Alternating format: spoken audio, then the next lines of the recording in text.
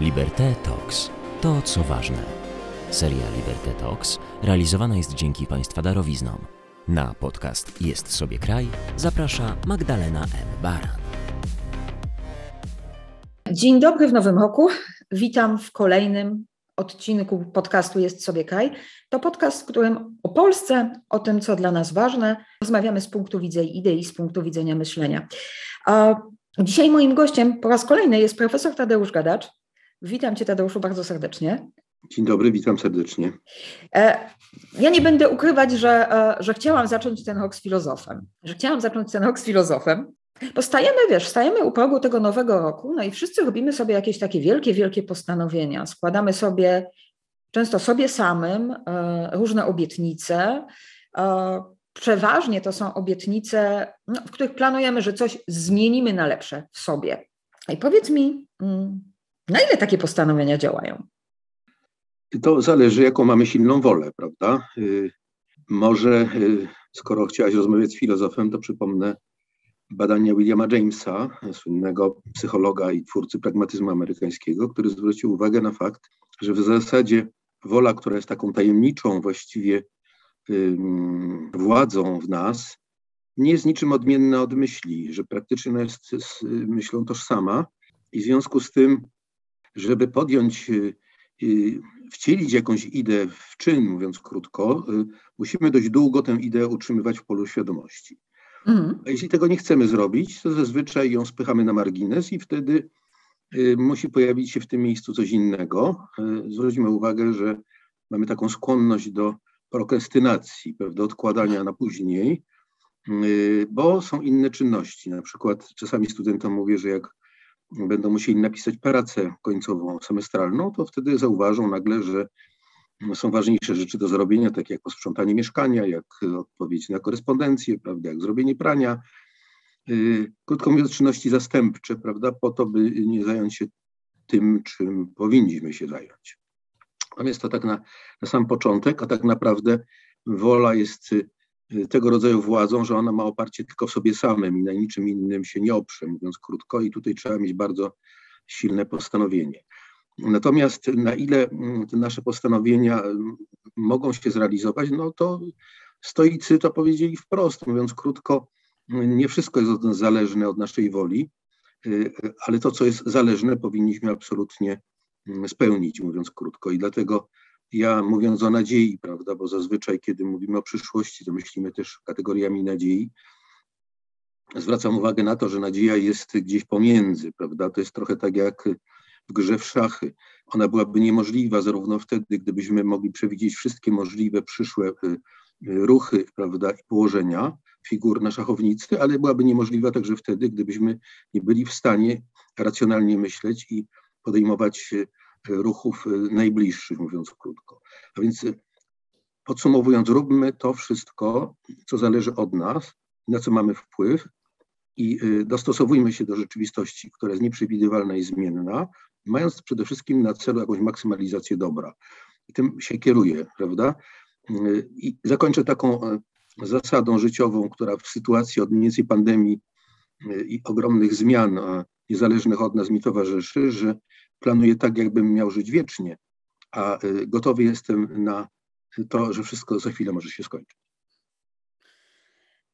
Powiem Ci, że bardzo mi się to podoba i trochę podkradnę, bo to jest dobra myśl. Do nadziei i do woli będę chciała wrócić, ale Ty przywołujesz stoików, a mi wtedy od razu z tyłu głowy otwiera się fatum, ale fatum trochę w innej wersji. Pięknie kiedyś pisał, zresztą w portrecie Doriana Greya, Oscar Wilde, że nad wszystkimi naszymi postanowieniami wisi jakieś fatum. Wszystkie bez wyjątku są zbyt późno podjęte. To wszystko prawda, ale no, trzeba mieć nadzieję jednak na zmianę, prawda? I tutaj widzę takie znowu w filozofii dwa stanowiska, spór bardzo ważny, o którym się jakoś szczególnie nie mówi, mianowicie z jednej strony to jest Heidegger i jego Sein zum Tode, prawda, bycie ku śmierci. Cokolwiek byśmy nie podjęli, to i tak w gruncie rzeczy czeka nas jakiś kres. Heidegger się lubował w ciemnościach. Dla mnie to jest filozofia nocy. A z drugiej strony Hannah Arendt z jej natalizmem, prawda, nadzieją i powiada, że sowa Minerwy nie wylatuje o zmierzchu, tylko jednorożec się pojawia o świcie. Każde nowe narodziny, każde nowe pokolenie jest jakimś usiłowaniem rozszczelnienia czasu i tego fatum i nadzieją na zmianę. I myślę, że także przełom Nowego Roku jest takim świtem, który nam pozwala nie zapomnieć, ale jakby odwrócić się od tego, co było, po to, by mieć nadzieję na to, że rzeczywiście jakaś zmiana na lepsze musi nastąpić, ale pod jednym warunkiem. Ta nadzieja się spełni wtedy, kiedy my wyjdziemy naprzód, kiedy zrobimy kilka kroków do przodu, bo ona sama się nie spełni. Krótko mówiąc, zmiany nie dokonują się na podstawie racji tylko na podstawie działania. No więc właśnie, my chyba o tym działaniu bardzo często zapominamy. I to niezależnie od tego, czy mówimy o tym, jak czasami budujemy nasze życie prywatne, ale też o tym, w jaki sposób funkcjonują nasze wspólnoty.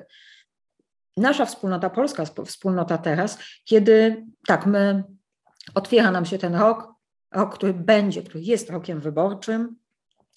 No i wielu z nas sobie mówi, że przyjdą zmiany, liczymy, że to będzie punkt zwrotny, że będziemy w zupełnie innej sytuacji za rok niż jesteśmy teraz. Tylko ja coraz częściej słyszę właśnie to takie sformułowanie: na pewno przyjdą zmiany, na pewno przyjdą zmiany.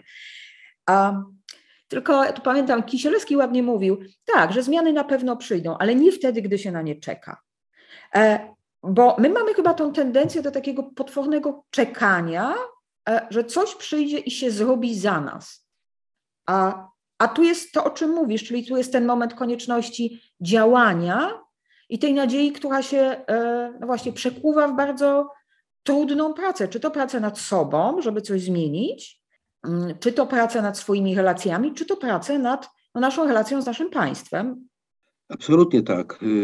Był taki filozof w XIX wieku, który wypowiedział słynne zdanie, że filozofowie dotąd przyglądali się światu, ale chodzi o to, żeby go zmienić.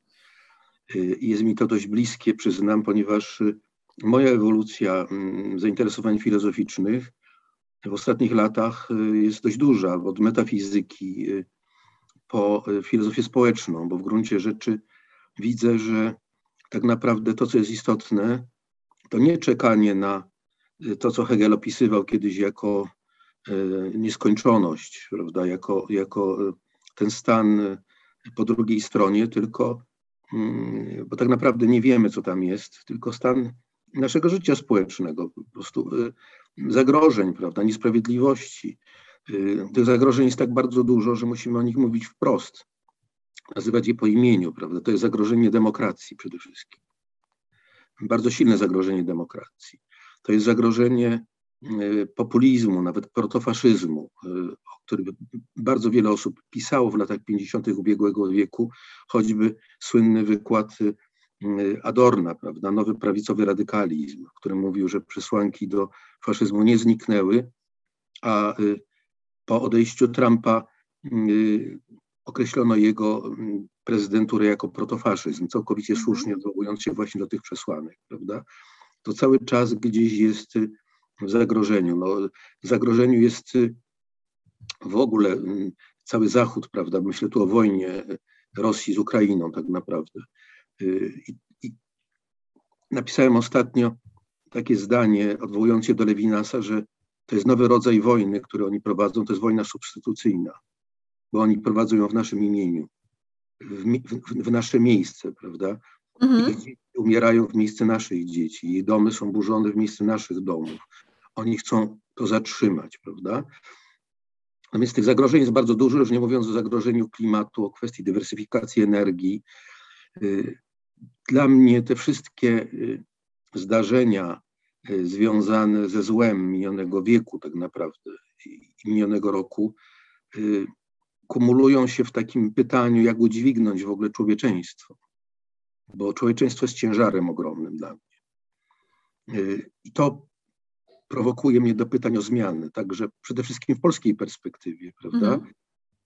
Naprawy państwa, zbudowania wreszcie działającego państwa, edukacji społeczeństwa, które nie myśli krytycznie, które poddaje się różnego rodzaju bezkrytycznym ideologiom, prawda?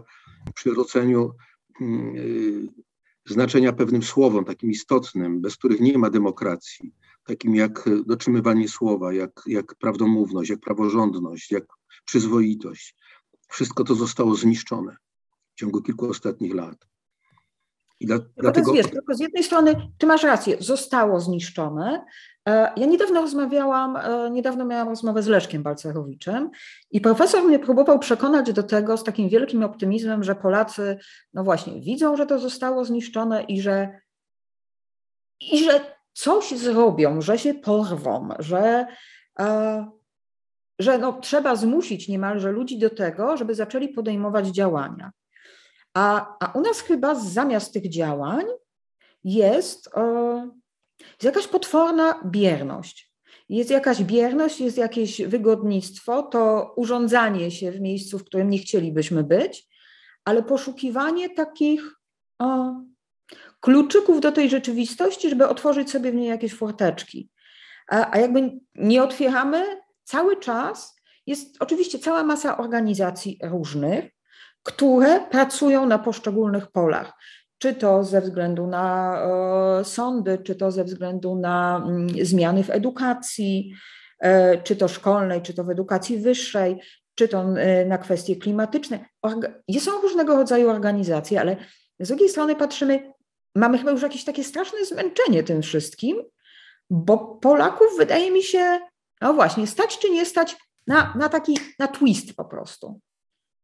Na to, żeby rzeczywiście zaangażować tą wolę, zaangażować w swoją wolność, tą rozumną wolność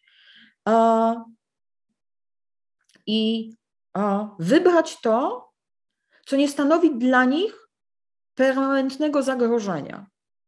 To prawda. Ja bardzo doceniam te wszystkie organizacje, które w gruncie rzeczy są jakimś rodzajem, bym powiedział, uspokojenia mojego sumienia, że ktoś jednak w moim imieniu działa, prawda? Gdzieś tam na granicy białoruskiej upomina się o szkoły, o sądy i tak dalej. Choć ja też próbuję oczywiście się sam w to włączać, ale... Bardzo intensywnie zresztą. Ale to, krótko mówiąc, znowu są działania substytutywne, bo to są przecież zadania państwa. To są zadania państwa, prawda? Przecież my jesteśmy krajem permanentnych zbiórek na coś. A dlaczego tak permanentnie zbieramy na coś? Dlatego, że państwo nie działa, prawda? Nie działa, nie ma usług publicznych, nie ma odpowiednio dostępnego zdrowia, prawda? Dostępu do zdrowia, nie ma dobrej edukacji, nie ma rozwiązań prawnych dotyczących przyjmowania imigrantów. Dzisiaj przeczytałem tekst Kazimierza Bema, bardzo piękny zresztą, włączający się w polemikę z profesorem Matczakiem, który powiedział, no bardzo proszę, na czym polega polski katolicyzm? Strażnicy łamią się opłatkiem, a potem dokonują 23 pushbacków. Prawda? No właśnie.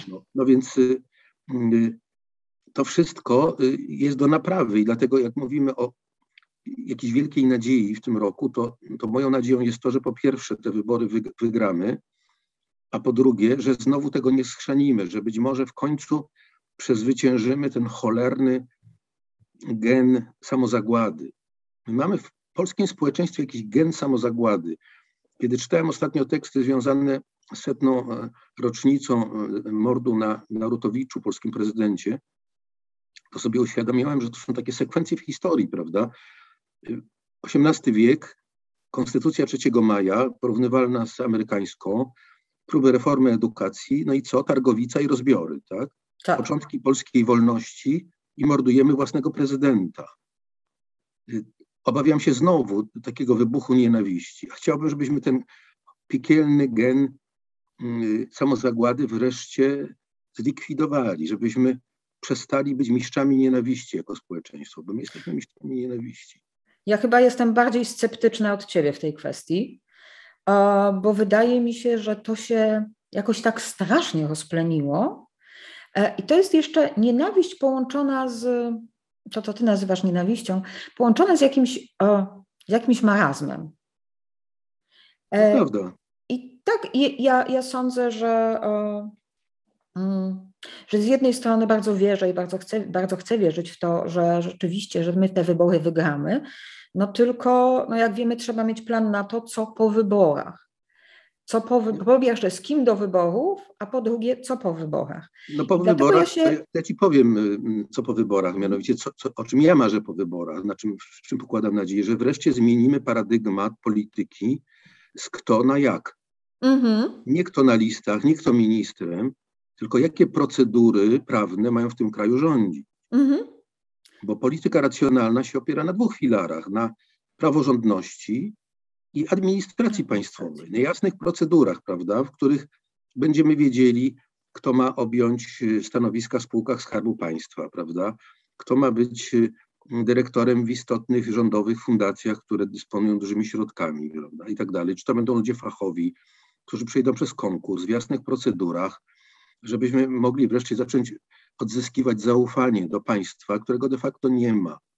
Żebyśmy zbudowali wreszcie państwo racjonalnie działające i skończyli z taką polityką wiecznego gaszenia pożarów, państwa z tektury, z papieru, jakoś to będzie. Wstającego z kolan, tak, wszystkich możliwych opcji. I to jest, wydaje mi się, jedyny sposób, w którym możemy się jakoś poszywać, bo się nie połączymy w żaden sposób. Zgodnie z Adamem Mickiewiczem, prawda, nie rzucimy się w ramiona i będzie miłość kwitła między zwaśnionymi grupami społecznymi. Nie połączymy się na poziomie mitu, natomiast możemy się połączyć na poziomie dobrych usług społecznych i racjonalnej polityki tak naprawdę. Możemy się połączyć, ale chyba do tego potrzeba jakiejś rzeczywiście takiej chyba bardzo solidnej diagnozy naszej sfery publicznej. Absolutnie tak. Diagnozy sfery publicznej, ale diagnozy, którą nie tylko stawiamy i mówimy sobie, okej, dobra, jest źle, ale w której my już mamy z tyłu głowy te lekarstwa.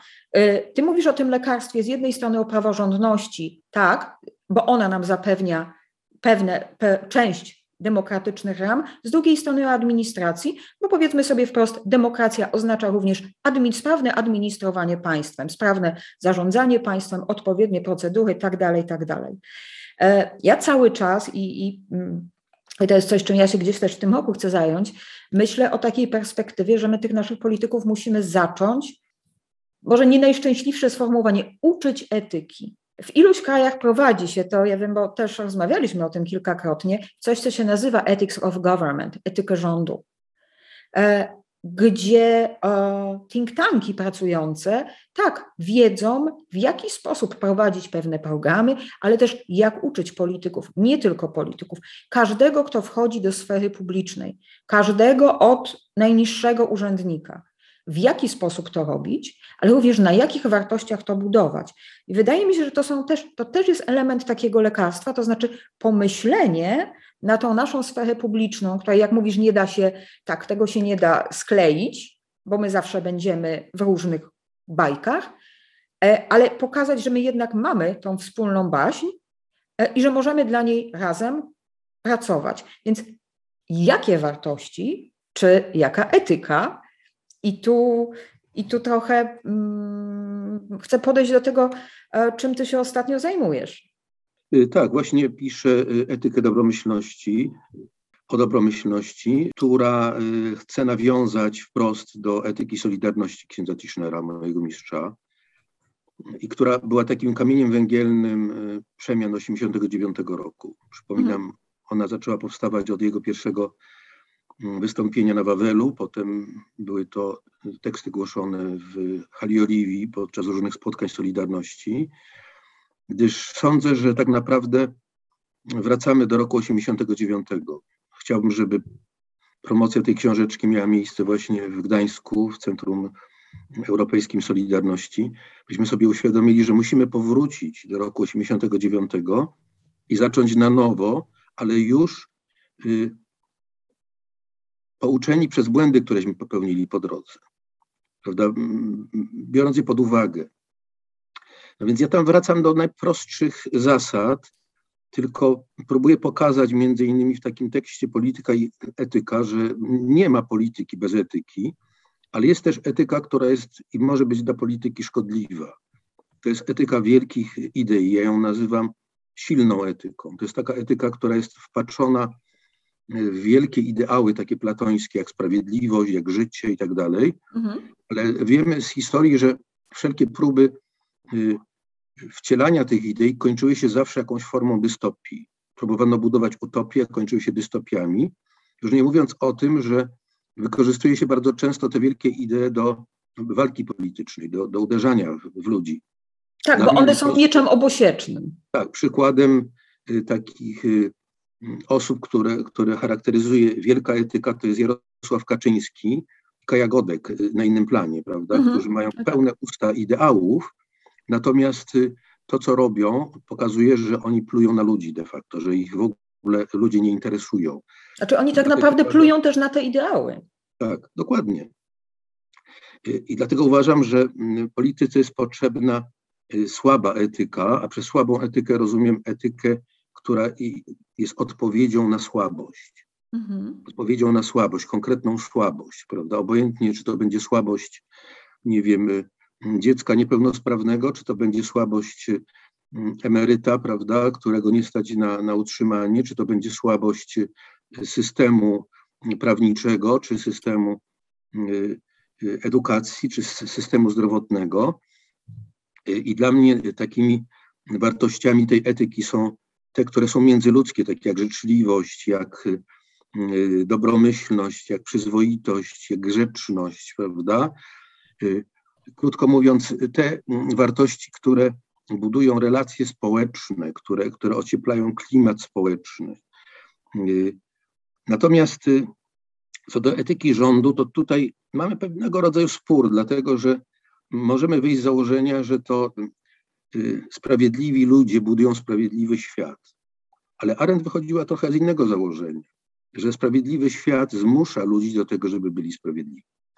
I dlatego ja tak zwracam uwagę na fakt procedur, prawda? Bo jeśli będą działały procedury, to one nie dopuszczą do tego, żeby mali ludzie popłynęli zbyt wysoko. Tak jak procedury są jednym z tych podstawowych bezpieczników, jakie mamy, które nam wykręcono. Jeśli nie chcecie być sprawiedliwi, to prawo was zmusi do tego, żebyście się odpowiednio zachowywali. A trochę sobie myślę o tych twoich, o tej małej etyce. Pomyślałam, że to jest też taka etyka takich małych słów, czyli mniejszych słów, drobniejszych słów, ale też takich drobnych gestów, jakie potrafimy, czy może kiedyś potrafiliśmy wykonywać w stronę drugiego człowieka. To jest, bo te małe słowa i drobne gesty to było to, co nas do siebie zbliżało i pozwalało nam funkcjonować chyba jako, może nie społeczeństwo, ale jako wspólnotą, przynajmniej w pewnym zakresie. I ja czasami z przerażeniem patrzę, mam jakby dwa doświadczenia. Albo doświadczenie, jak bardzo jest tego mało, albo z drugiej strony, jak bardzo ludzie potrafią wykazywać w trudnych sytuacjach tego rodzaju zachowania. I zastanawiam się, jak pracować, jak może też uczyć, żeby te zachowania nie były tylko właśnie w sytuacjach ekstremalnych. To jest to, o czym też mówiłeś, że mieliśmy, prawda, sytuacje po zaborach, mieliśmy sytuacje po 89, piękne, wielkie idee, ale też małe rzeczy, które za tym stały, a potem ryps, bo tu czegoś zabrakło, tego jakiegoś spoiwa.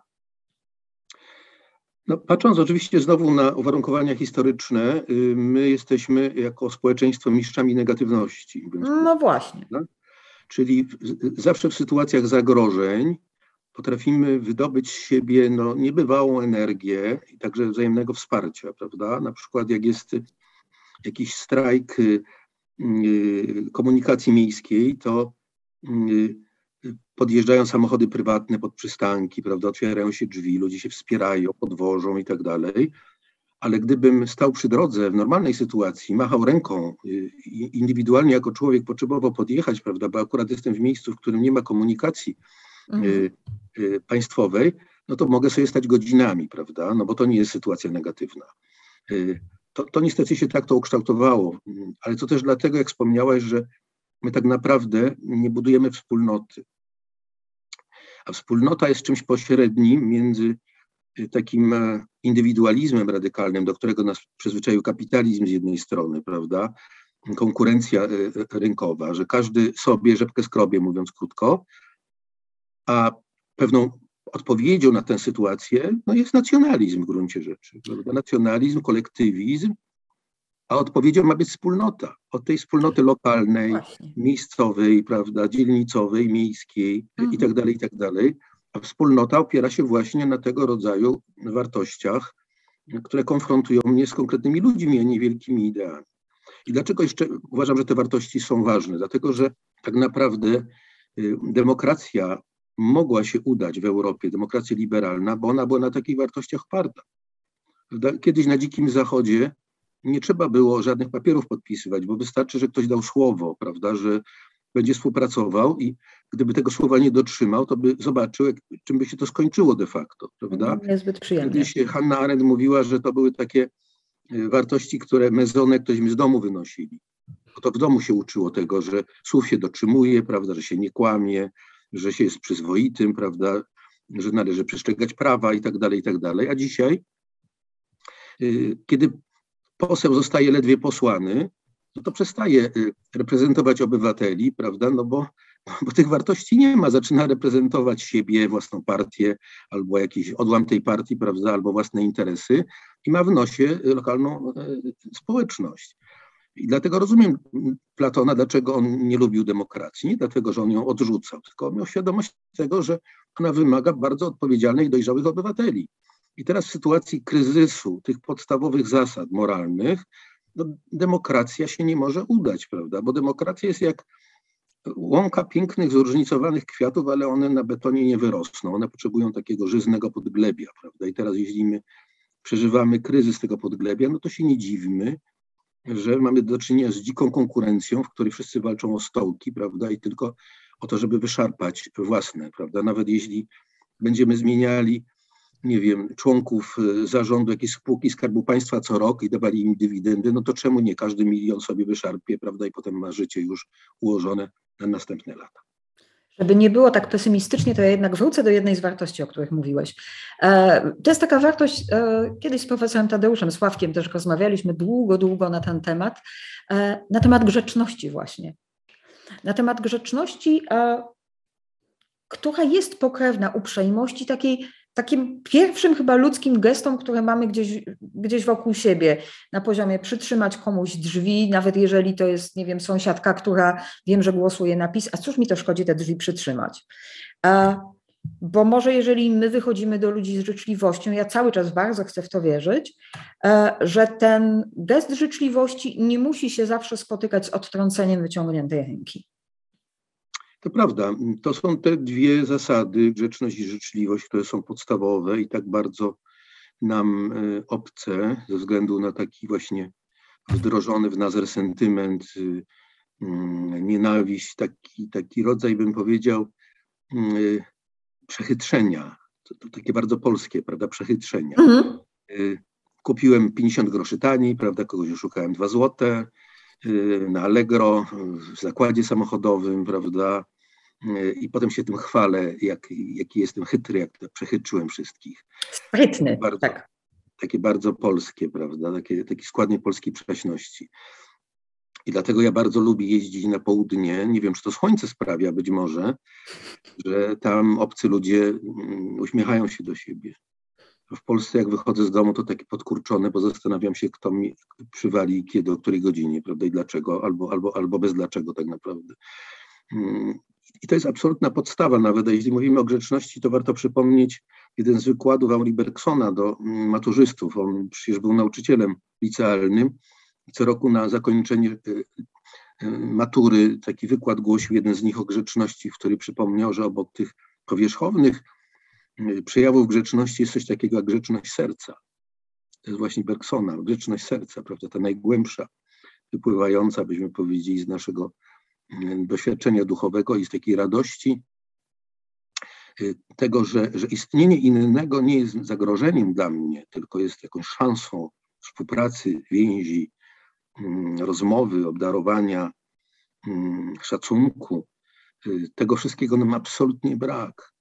Ale to są długie procesy edukacji. Zresztą też w moim projekcie Wyzwolenia edukacji napisałem, że musimy zmienić paradygmat edukacji z tego nieustannego wyścigu szczurów o to, kto jest najlepszy, do do pracy zespołowej i oceniać uczniów nie ze względu na to, kto w nich jest najlepszy, tylko jak oni współpracują, jak się wzajem podciągają, jak potrafią się porozumiewać, prawda, wykorzystywać wszystkie swoje silne strony w pracy projektowej, zespołowej, bo to jest sposób budowania właśnie wspólnoty tak naprawdę.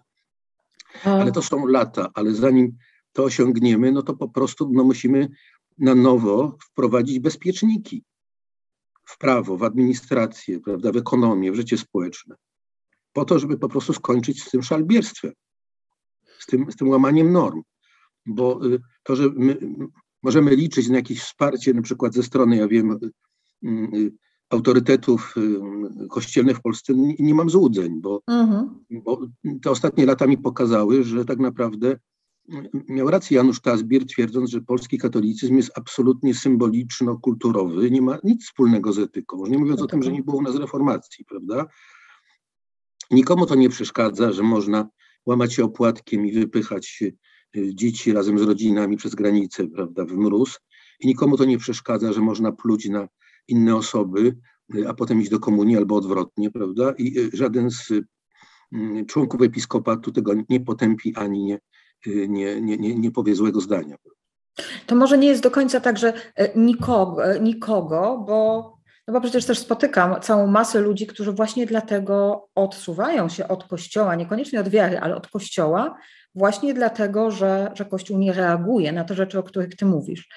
Ale ja się uczepię jednego, bo to jest chyba też piękne może na takie postanowienia jest piękne, to znaczy to istnienie innego, o którym powiedziałeś, że najpierw musimy, może to jest pierwsze zadanie na ten rok, że musimy zacząć dostrzegać siebie nawzajem, nie w tej opozycji wroga i przyjaciela, nie w tym podziale my-oni, ale po prostu w dostrzeżeniu drugiego człowieka, który jest obok.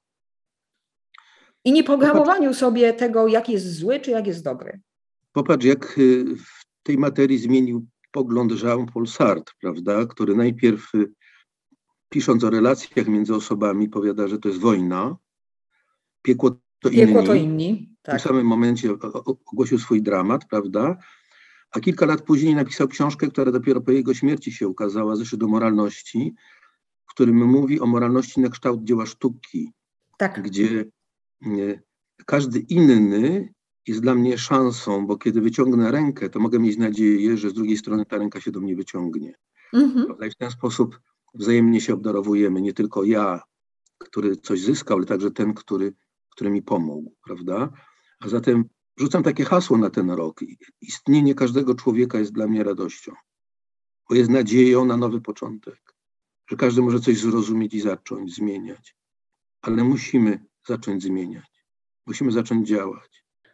I może na koniec znaleźć sposób na to, żebyśmy się do tego działania rzeczywiście żebyśmy z tym wystartowali, a nie żebyśmy tylko sobie o tym działaniu mówili. Ja mam tu mam trochę nadziei mimo wszystko w młodych ludziach, ale przede wszystkim ja pokładam bardzo duże nadzieje w tej twojej książce, szczerze mówiąc. I myślę, że to, co powiedziałeś, jest też dobrym zamknięciem tej naszej rozmowy i życzeniem nam właśnie takiej nadziei, która nie tylko gdzieś buja w obłokach, tylko nadziei, która się przekuwa w czyn. Ja kiedyś zapamiętałam sobie takie zdanie, które mi towarzyszy, tym, że mądre marzenia to dobre plany. I tego planu nam chyba teraz trzeba najbardziej. Może na koniec powiem pewną anegdotę, która wydaje mi się ważna, mianowicie kiedy były jeszcze telefony na tarcze takie obrotowe, prawda? Taki telefon miał profesor Tischner. Tak się jakoś dziwnie złożyło, że jego numer telefonu był o jedną cyfrę różny od numeru telefonu Komitetu Wojewódzkiego Partii w Krakowie. Więc łatwo było pomyłkę, komu się omsknął palec, prawda, przy wykręcaniu ostatniej cyfry na tarczy. I zdarzało się czasami, że dzwoniono do niego jak do Komitetu Wojewódzkiego. Kiedyś podobno ktoś zadzwonił i zaczął dość podniesionym głosem pytać: towarzyszu, co robicie? A Tischner powiedział: działamy. I tam padło pytanie: a co działacie? On mówi: nieważne co, ważne, że intensywnie. Proszę Państwa, to jest taki rok, chyba jedyny po II wojnie światowej, tak naprawdę, nie obawiam się tego powiedzieć, kluczowy w gruncie rzeczy dla Polski. Że jeżeli nie zaczniemy intensywnie działać, rozmawiać ze sobą, mówić prawdę, przekonywać się, ujawniać fakty, to obawiam się, że się nie tylko nic nie zmieni, tylko po prostu znajdziemy się w takim położeniu, że będziemy go żałować na następne kilkadziesiąt lat. Czyli działamy. Działamy. Tadeuszu, bardzo Ci dziękuję za dzisiejszą rozmowę. Państwu dziękuję, że byliście z nami. Już zapraszam na kolejny odcinek podcastu Jest sobie, kraj. No i wszystkim życzę dobrego nowego roku. Cieszmy się z obecności i istnienia własnego.